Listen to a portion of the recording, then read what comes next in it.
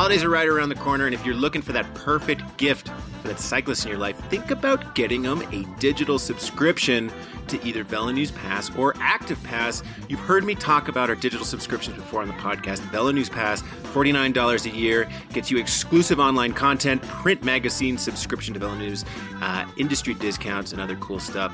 Active Pass, $99 a year, gets you all of that, plus coaching advice, VeloPress books, access to events.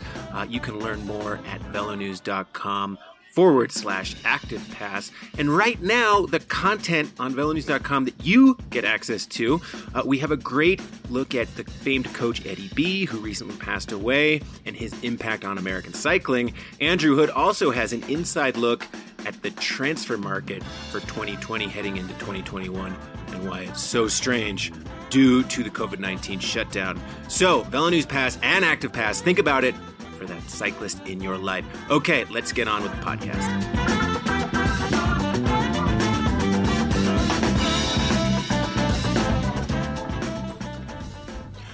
Welcome back to the VeloNews podcast. Fred Dreyer coming to you on a Tuesday morning here from the home office, away from my home office. My wife and I have done a little working vacation away from home up here in Steamboat Springs, Colorado. And I recommend it. You know that thing where it's like you just trade homes with someone else? Going to someone else's home is a new enough experience that it feels like you've actually gone on a vacation, which, you know, we can't really do because of the pandemic. I've done that a few times this year. And just like getting out of my old routine, actually keeping my old routine, but doing it in a new location is invigorating and recharging of batteries, which I think a lot of us have had to do after such a crazy and busy year. Got a great podcast coming up today.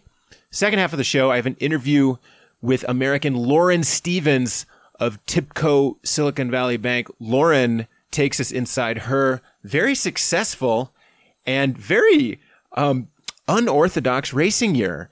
Lauren was all set to race the European road season and North American road season when COVID-19 hit, threw a big monkey wrench into her career, as it did to every other cyclist out there.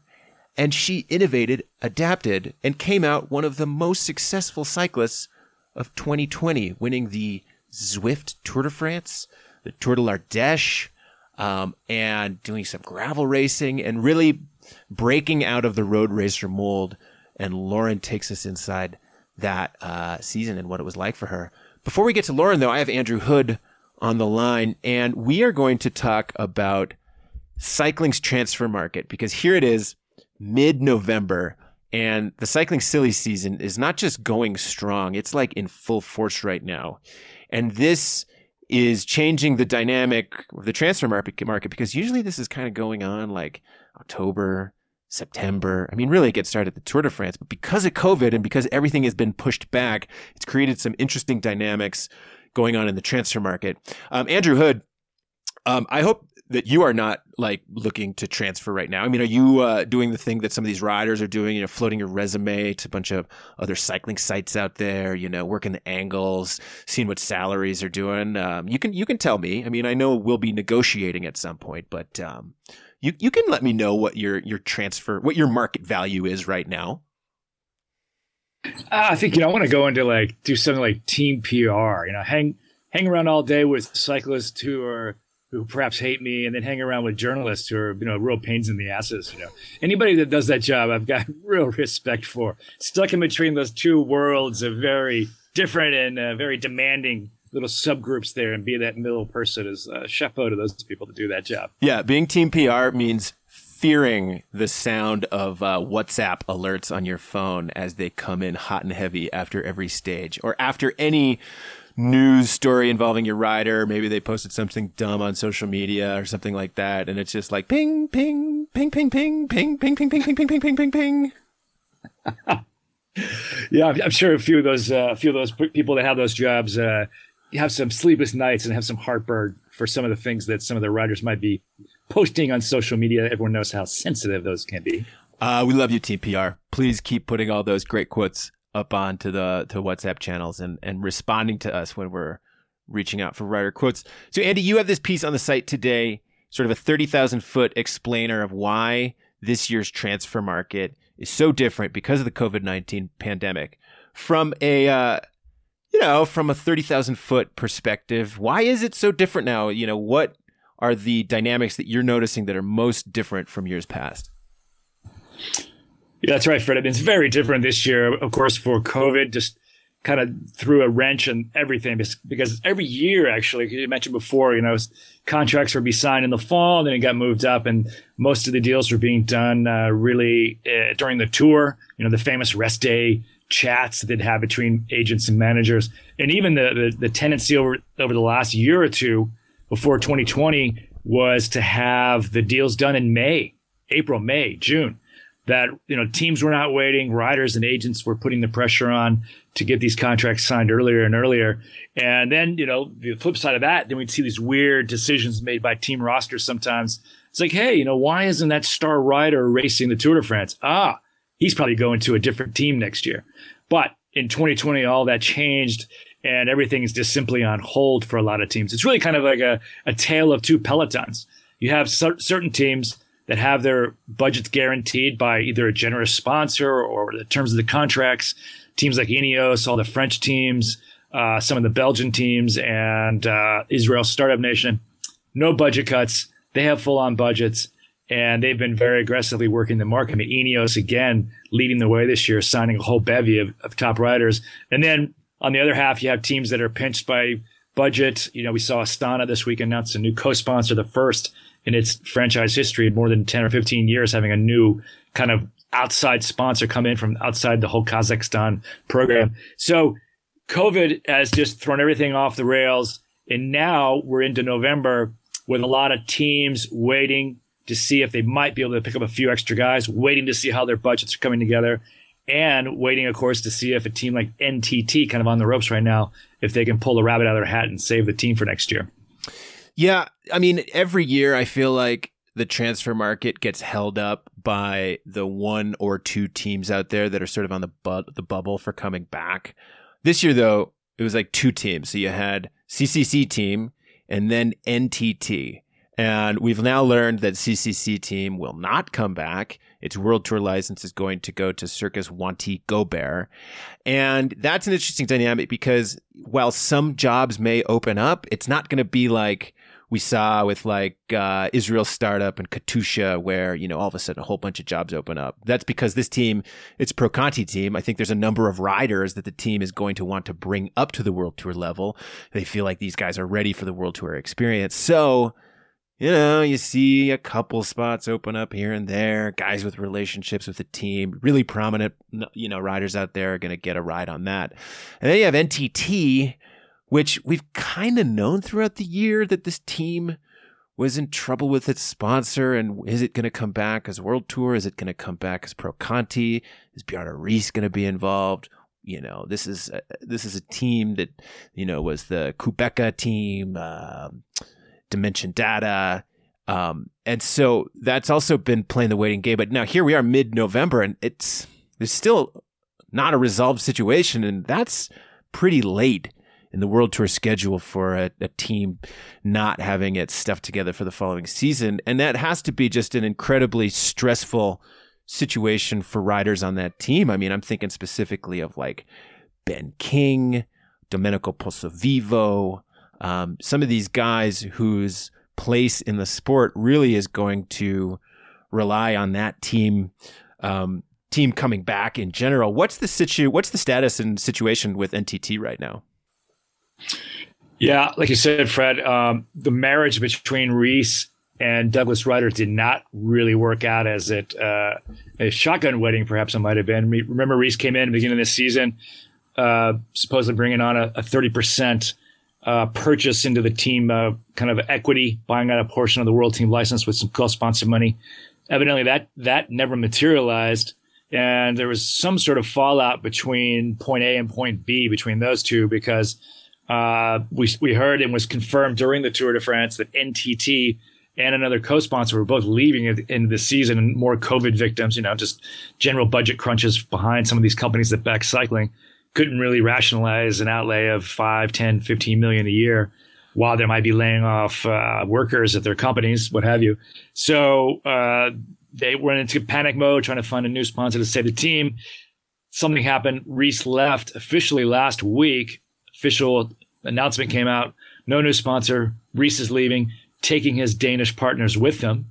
And then lo and behold, literally 72 hours later, Douglas Ryder pings out there. It's like, oh, things suddenly are looking more promising. We might have a sponsor to save the team next year. The big question mark is, does it stay World Tour, or does it kind of go a notch lower down to the Pro Conti level? Douglas Ryder still controls that World Tour license. We had heard that he was trying to sell it, or at least find a new sponsor to come in, because normally a World Tour license holds a lot of value. Remember how Jim Okowitz, he saved BMC because they had that World Tour license and it was valid and still valid going into the next season. Could bring in CCC. That team imploded as well, but that license was purchased by the Circus Wanty Group. So having a valid World Tour license means a lot to these teams, but sometimes it's you get the new guy to come in to take over your operation, or you end up selling the license to a rival team that already has its own kind of infrastructure set up. So right now we're waiting to see if NTT does come through. Douglas Ryder comes through, the new sponsor. It sounds like something's cooking, but a few riders have left already. We saw Valgren, Eddie Bosenhagen is supposedly out the door as well. A few other guys have already signed contracts. They're not waiting. That's always the risk you play. It's like, do you wait on the word of the manager saying, yeah, something's happening, and then you risk getting caught out? I remember a few years ago, Van Avermaet, he waited for Okowitz for a long, long time. And you saw this year, he did not wait for Okowitz. When CCC went down in flames, he very quickly, he landed a 3-year deal at AG2R. So a lot of times it's just, you gotta cover your own interest sometimes at the loss of a team. Yeah, I think it's one of the elements of being a World Tour level pro cyclist that fans and amateur cyclists and even lower level pros don't really think about. Like, the stress involved of being a rider at that level isn't just about training stress and are you going to win and all these different other stresses. But yeah, it's like, is my team going to be around next year?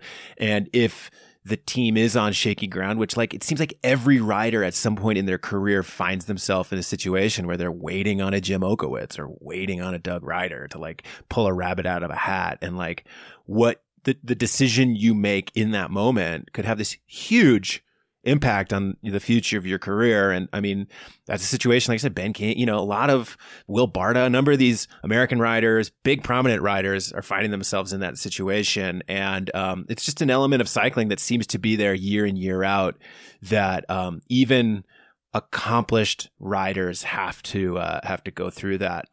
When I was thinking about the transfer market, Hoodie, in this discussion and COVID's impact on it, one thing came to mind, which is that, I've heard this story from a number of agents over the years, which is either the Tour de France marks this very important moment in the cycle, like the annual cycle of renewing and signing new contracts, which is, the big stars of the sport.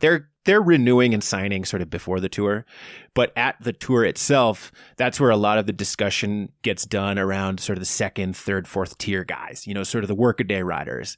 And a lot of it happens in this scene of like the first rest day or the second rest day, where there's almost like this musical chairs between rider agents and general managers. It's sort of like, when you're watching a nature show and they're talking about like when like a moth is like mating with the other moth, and it's like, when the moon hits 47 degrees in the sky and the temperature is just right, the male moth emerges, and then the female moth is in there, and they like find the right place and do their little dance, and they mate, and the moth species carries on. And it's like that with the Tour de France, which is like the first rest day, all the general managers of the World Tour team congregate in a hotel, an undisclosed lobby of an undisclosed hotel, and all of the major agents for all of these riders emerge from their offices and their spreadsheets with their, size triple XL lattes, and they go in there too and do a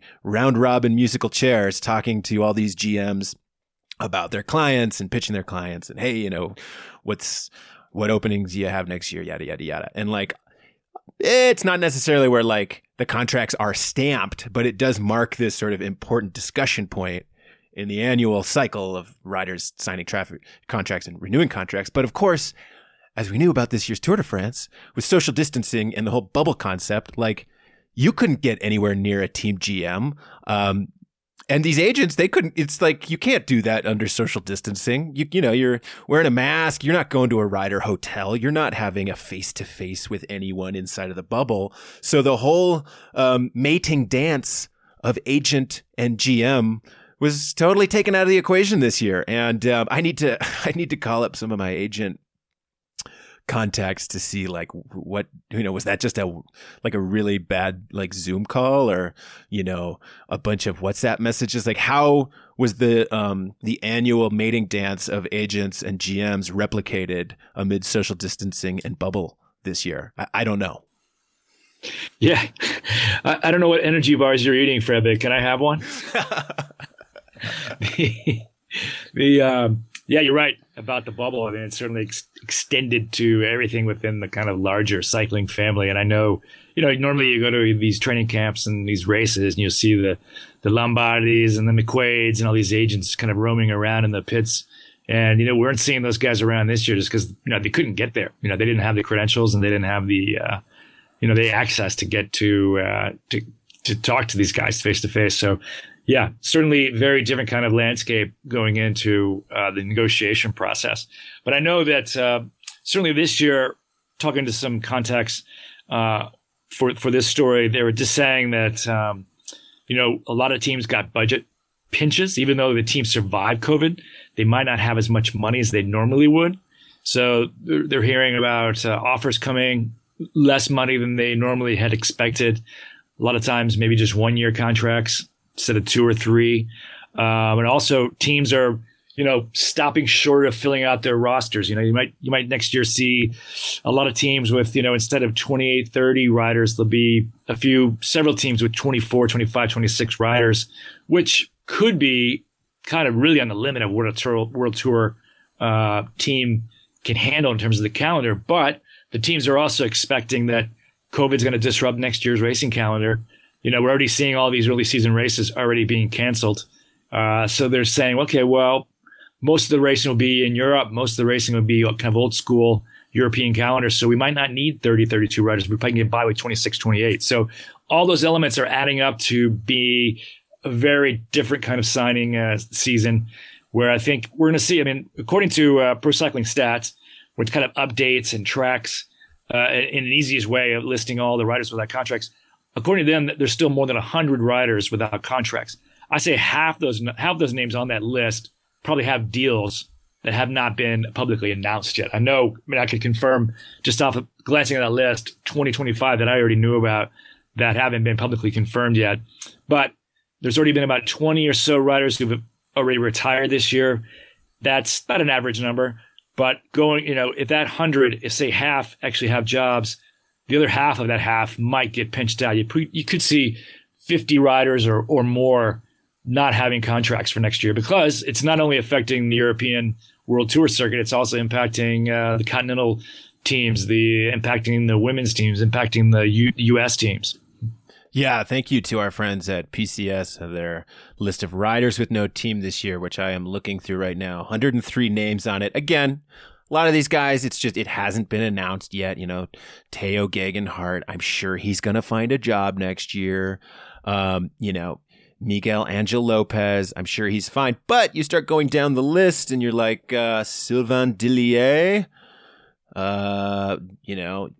Jay McCarthy, Guillaume van Kiersbulk, Steen Vandenberg, Danilo Weiss, Mikkel Reim. I mean, some of these names that are sort of middle of the pack, really good domestiques, guys who could get in a breakaway and dreams could come true for them. These are the types of guys where it could go one way or the other. Jay Thompson. Oh, come on. Someone hire Jay Thompson. I mean, looking at all of the talented riders on this list, Hoodie, I think it's time that Velo News and our parent company, Pocket Outdoor Media, maybe stepped in and started a World Tour team. What do you think? I mean, we could get, our sister brand, Warren Miller Entertainment, the big ski film. We could get that to sponsor the team, Team Warren Miller. and get like Mikhail Kwiatkowski, Mark Cavendish, Fabio Aru, Gianni Moscon. No, I think we'll leave Gianni off that team. But there's some names here. Will Barta. But yeah, we'll see where Will lands. Yeah. Hopefully he lands somewhere. He had that great time trial at the Vuelta a España, lost by less than 1 second to Roglic. I thought he had it. And Rogo ruined it for Will. I mean, Will deserved that victory that day. Jonathan Dibben, great TT rider. I'm gonna run this up the flagpole here at the parent company, see if we can start our own pro cycling team. I heard Aru's coming pretty cheap. Yeah, I bet he is. Louis Maichis. Like you said, Hoodie, this is not just World Tour cycling. This is not just European cycling. This is also North American cycling. Last week, we got word that the Hincapie team was ceasing existence. This team, formerly known as Citadel, formerly known as, they had a bunch of different names. BMC was a sponsor, Arapaho Resources, not operating anymore. And that's a huge loss. I mean, the team had hit some bumps in the road in the last few years. I remember they stepped stepped up from Continental to Pro Continental. I believe 2017, after the Amgen Tour of California went World Tour, in order to guarantee their participation, or not guarantee it, but have an opportunity to participate. And that move really hit the budget tough. They had to step down to Continental, and then I think there was some other budget cutting. But this is a team that helped guys like Tom Squinch, Robin Carpenter, Joey Roscoff, a bunch of American riders, not just American riders, but a bunch of riders who have made it to the World Tour, who have had very successful careers. Travis McCabe came through that program, and I was sad to see it go. My hope is that in the future, it can morph into something else or come back in some way, but that is going to mean a number of Americans will be on the job hunt, and it'll be one fewer team out there to be a home for them. Also, we're continuing to follow the course of Axel Merckx and his Hagens Berman Action team, which is still searching for a co-sponsor to punch out a $300,000 funding budget hole that they need to keep going at the Pro Continental level. Actually, I think it's a Pro Continental level, because that team, such a springboard for young talent to the World Tour. This Giro d'Italia this year was like the Hagens Berman Action All-Stars breakout party, with Teo winning and Joao Almeida doing so well. So many of the graduates from that team doing well, but we're having to play the wait and see with that. I know the Evolo development team has extended its under 23 status to under 24 for 2021 because, all the guys lost opportunities to race this year. So I'm keeping an eye on what's going on from a North American perspective because, the whole North American Devo scene basically was stopped this year. The best juniors and U23s lost out on opportunities, with U.S. Nationals, with World Championships, with so many of these European races. And, with teams going away, with racing opportunities going away in the States, this could have a really negative impact on the U.S. development pipeline going forward. Basically pushing pause or even stop on that whole machine for a year or two. So, the transfer market, well, the silly season, there's some things to laugh at and some stories to keep an eye on. From a North American perspective, it's not a particularly positive story to follow. And, I'm writing about it actually in the upcoming Jan-Feb issue of Velo News. So please check it out. Before I let you go here, Andy, we got to talk comebacks because 2021, we got some riders coming back from injury. We got some riders who are going to be looking to get back to that level. We got Chris Froome, Remco Evenepoel, Egan Bernal, some others. What is the comeback story for 2021 that you are most interested in following? Yeah, I think it's all three of those top names you just mentioned. Froome coming back, can Chris Froome come back to where he was? After watching him struggle through this kind of abbreviated season, there's some serious question marks about whether Froome raced the way he used to race before his accident.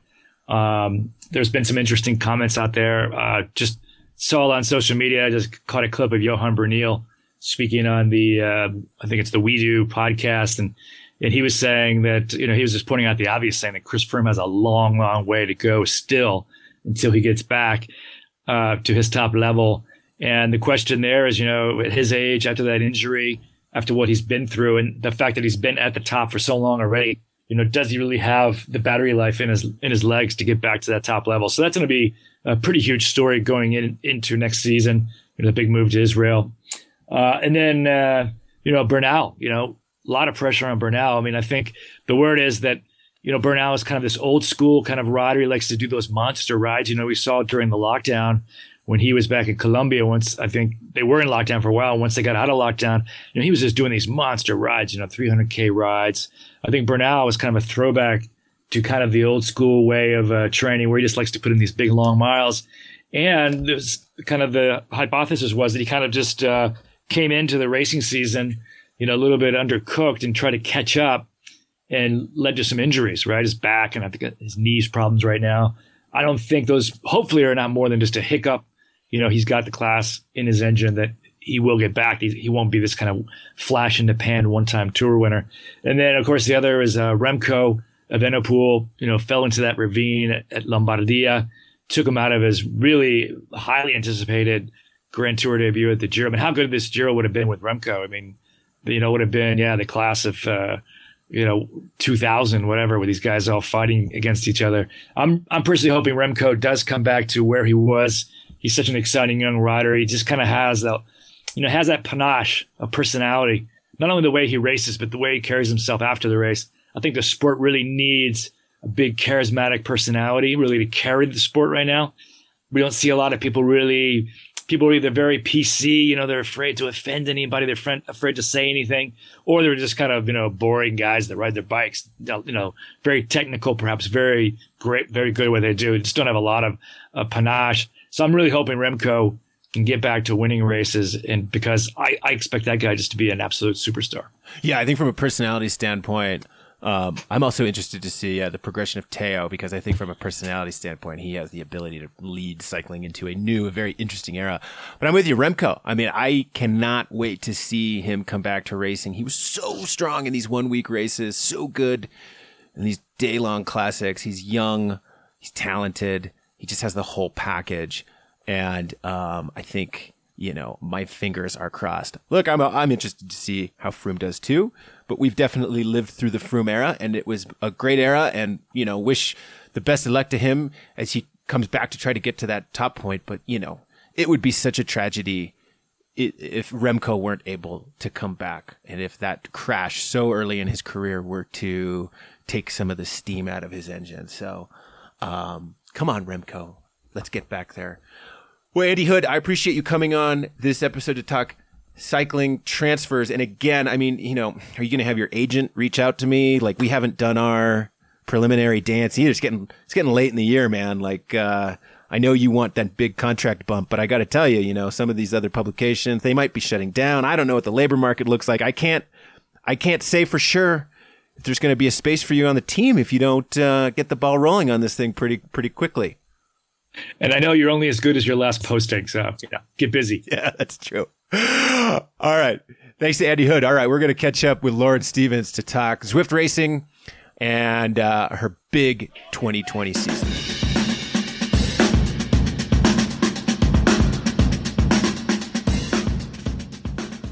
My guest today on the VeloNews podcast is a woman who spent much of 2020 crisscrossing the world trying to find bike races. It's Lauren Stephens. Lauren had a crazy year with the TIBCO Silicon Valley Bank team, and like all cyclists, her season was derailed by the COVID-19 pandemic.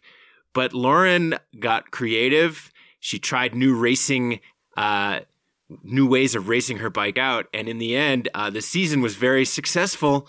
Lauren, thanks for coming on the podcast. Hey, Fred. Thanks for having me. So, Lauren, before we get into your crazy season, I wanted to alert you to some news, which is that you have actually won one of the most prestigious awards out there in the cycling space, if you ask me. Lauren, we named you our North American Female Cyclist of the Year. Congratulations. Thank you. Yes, that was very exciting news. My dad actually sent me a photo of the magazine article that his dentist had sent him. That's great. Well, it wasn't for nothing, Lauren. You had an amazing year. You won the Tour de l'Ardèche. You won the Zwift Tour de France. You were in Italy in March preparing for Strade Bianche when all of a sudden word comes on that the COVID-19 pandemic is going across Europe. Take me through the next couple days, week or so of your life after that happened. Yeah, so we got the news that Strade Bianche had been canceled. My husband Matt and I were in Siena preparing for Strade Bianche. I had skipped out on the first couple races with the team just to give that extra focus. And, every day you were checking the internet, checking the news, seeing what was going on. And it just seemed it was getting closer and closer that the race was going to be canceled. So just days before the race was canceled. From then, we still thought we were going to have a season. We thought it was Italy that was shutting down and, Italy was out of control.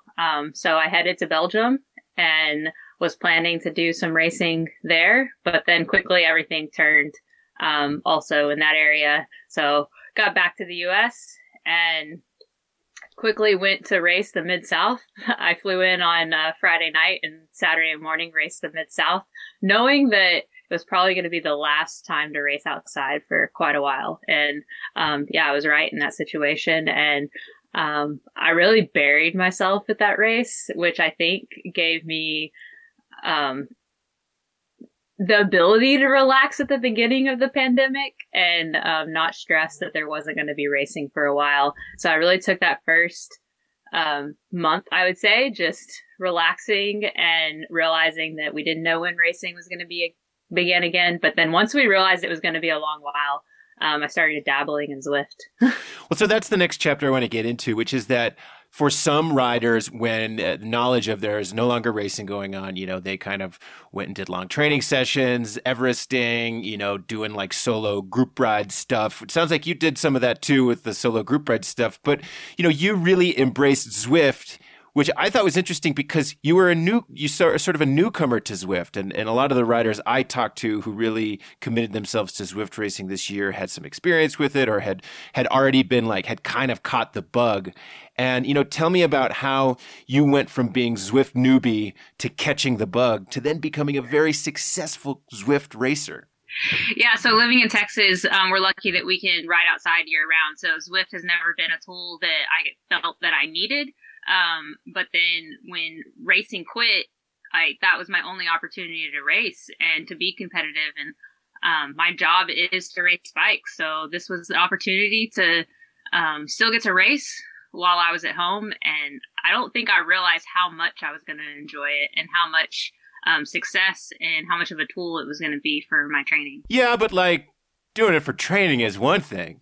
Going and winning big Zwift races, that's something else. I mean, you and TIBCO Silicon Valley Bank obviously committed yourself and committed as a team to doing some of these early Zwift races. There was the Tour de Gila and Redlands Classic.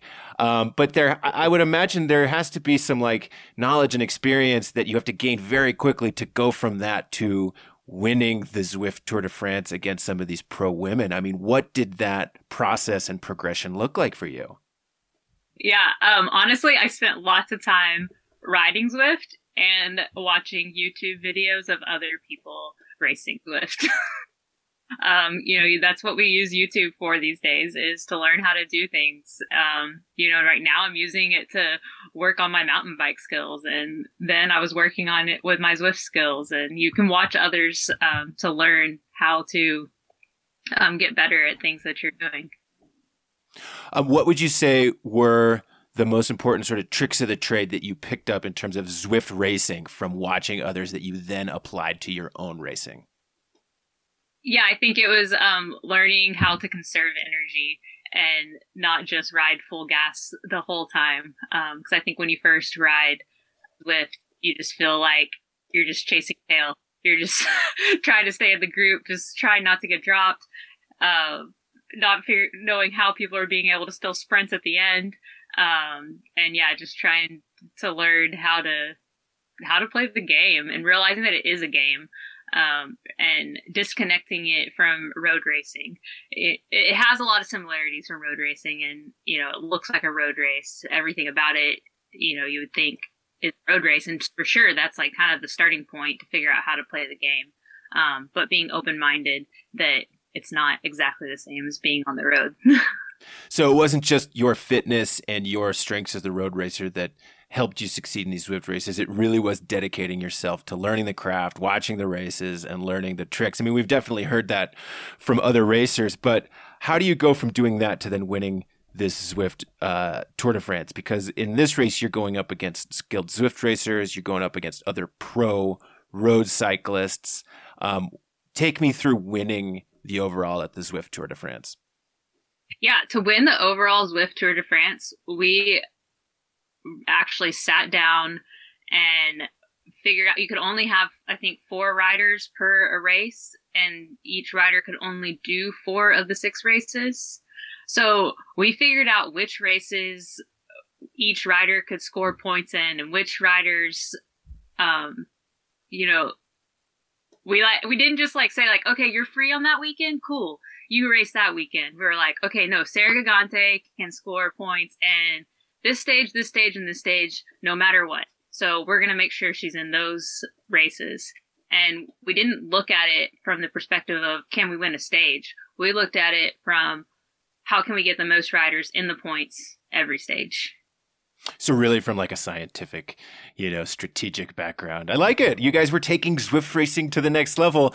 And I think another interesting component of taking it to the next level is for the grand finale of the Zwift Tour de France, you actually had to travel for it. And that required you to go through quarantine, spend, 10 days, 2 weeks, locked in a house, undergoing quarantine so that you were able to travel overseas for the finals, correct?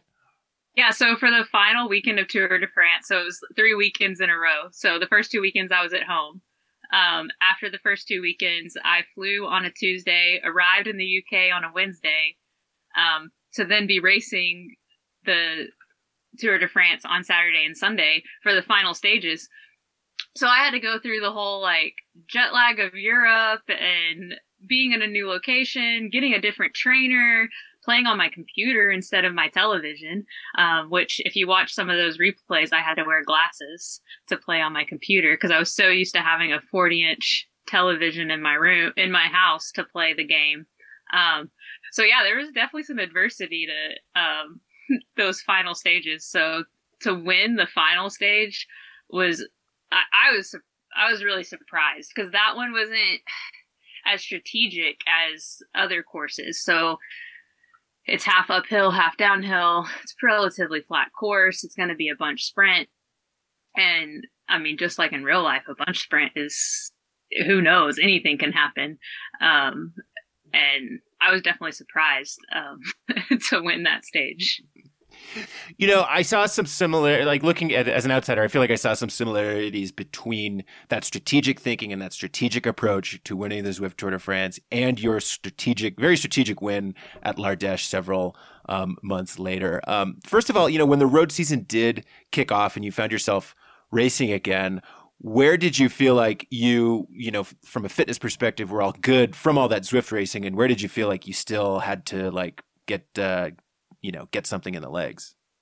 Yeah, so our first race was Strade Bianche, and I definitely I hadn't been doing any outdoor riding, so the climbing was quite difficult. And halfway through that race, I started to cramp, and I thought I'd put in the hours. I thought I would have been fine, but 50K into a race, which has never happened to me before, I was cramping.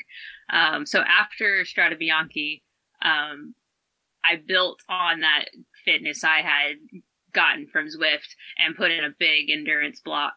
And from there, L'Ardèche was my next focus. And we can see that pairing that intensity that I got from Zwift to a big endurance block just gave me what I needed to carry out through the rest of the season. What do you think the keys were to your Ardèche victory? I mean, this was a strategic race. You and Mavi Garcia were going back and forth. It was sort of a battle of like breakaways, time bonuses, seconds here and there. Take us through that battle. Yeah, my biggest thing, I've been trying to win Ardèche for the last 3-4 years. And we did a team training camp in Nice for 2 weeks just before Ardèche. And that time with my team, that time of training hard, doing long rides, going on 5-hour adventures with my teammates, that's what gave me what I needed to win that race. That anytime I was in a point of the race where I was suffering and I didn't think I could do it, like I knew that I had trained hard with my teammates and they believed in me and they knew I could do it. And if I didn't give it everything I could, like I was failing them. And that bond that we built by training together, that's why I won Ardèche. Yeah, I mean, it was a thrilling race. It's a race that a few Americans have won before, but like you said, this is something you've been kind of like knocking on the door of this race for a while. I mean, when you look at the season as a whole, then what do you think the keys were to your success? What was it that really propelled? I mean, I think it's safe to say, is this the best season of your career? And what are you attributing it to? Yeah, so this is definitely the best season of my career. And I attribute it to a few things, but Zwift was definitely a huge part of that because it gave me a chance to like not be afraid to fail. Like you're in your own living room. Like if you fail, like you're just going to go to the couch and watch some television after. I don't know. Like, I decided that like I could be a sprinter. I could be a time trialist. I could do it all. And, that's the kind of rider I came into the professional side of this as, but had kind of lost that over the years. And for some reason, like Zwift just brought that side of me back in. Like I was more of a fighter. I think I had kind of settled to being this pretty good rider and, I'm going to be successful and I'm going to get some results here and there. But this year I came out fighting and I wanted to make going to Europe worth it. And I think I did. Yeah, I mean, by winning Ardèche, you're stepping into a winner's circle that includes Marianne Vos, Kristen Armstrong, Amber Neben, Emma Pooley. I mean, some really top class names of women's cycling. And I bet it feels good to add your name to that list. Thank you. I'm passionate about the sport, and however I can do it, I want to do it. All right, Lauren Stephens, look for her with TIBCO Silicon Valley Bank in 2021. Lauren, we'll let you get back to your afternoon. Thank you.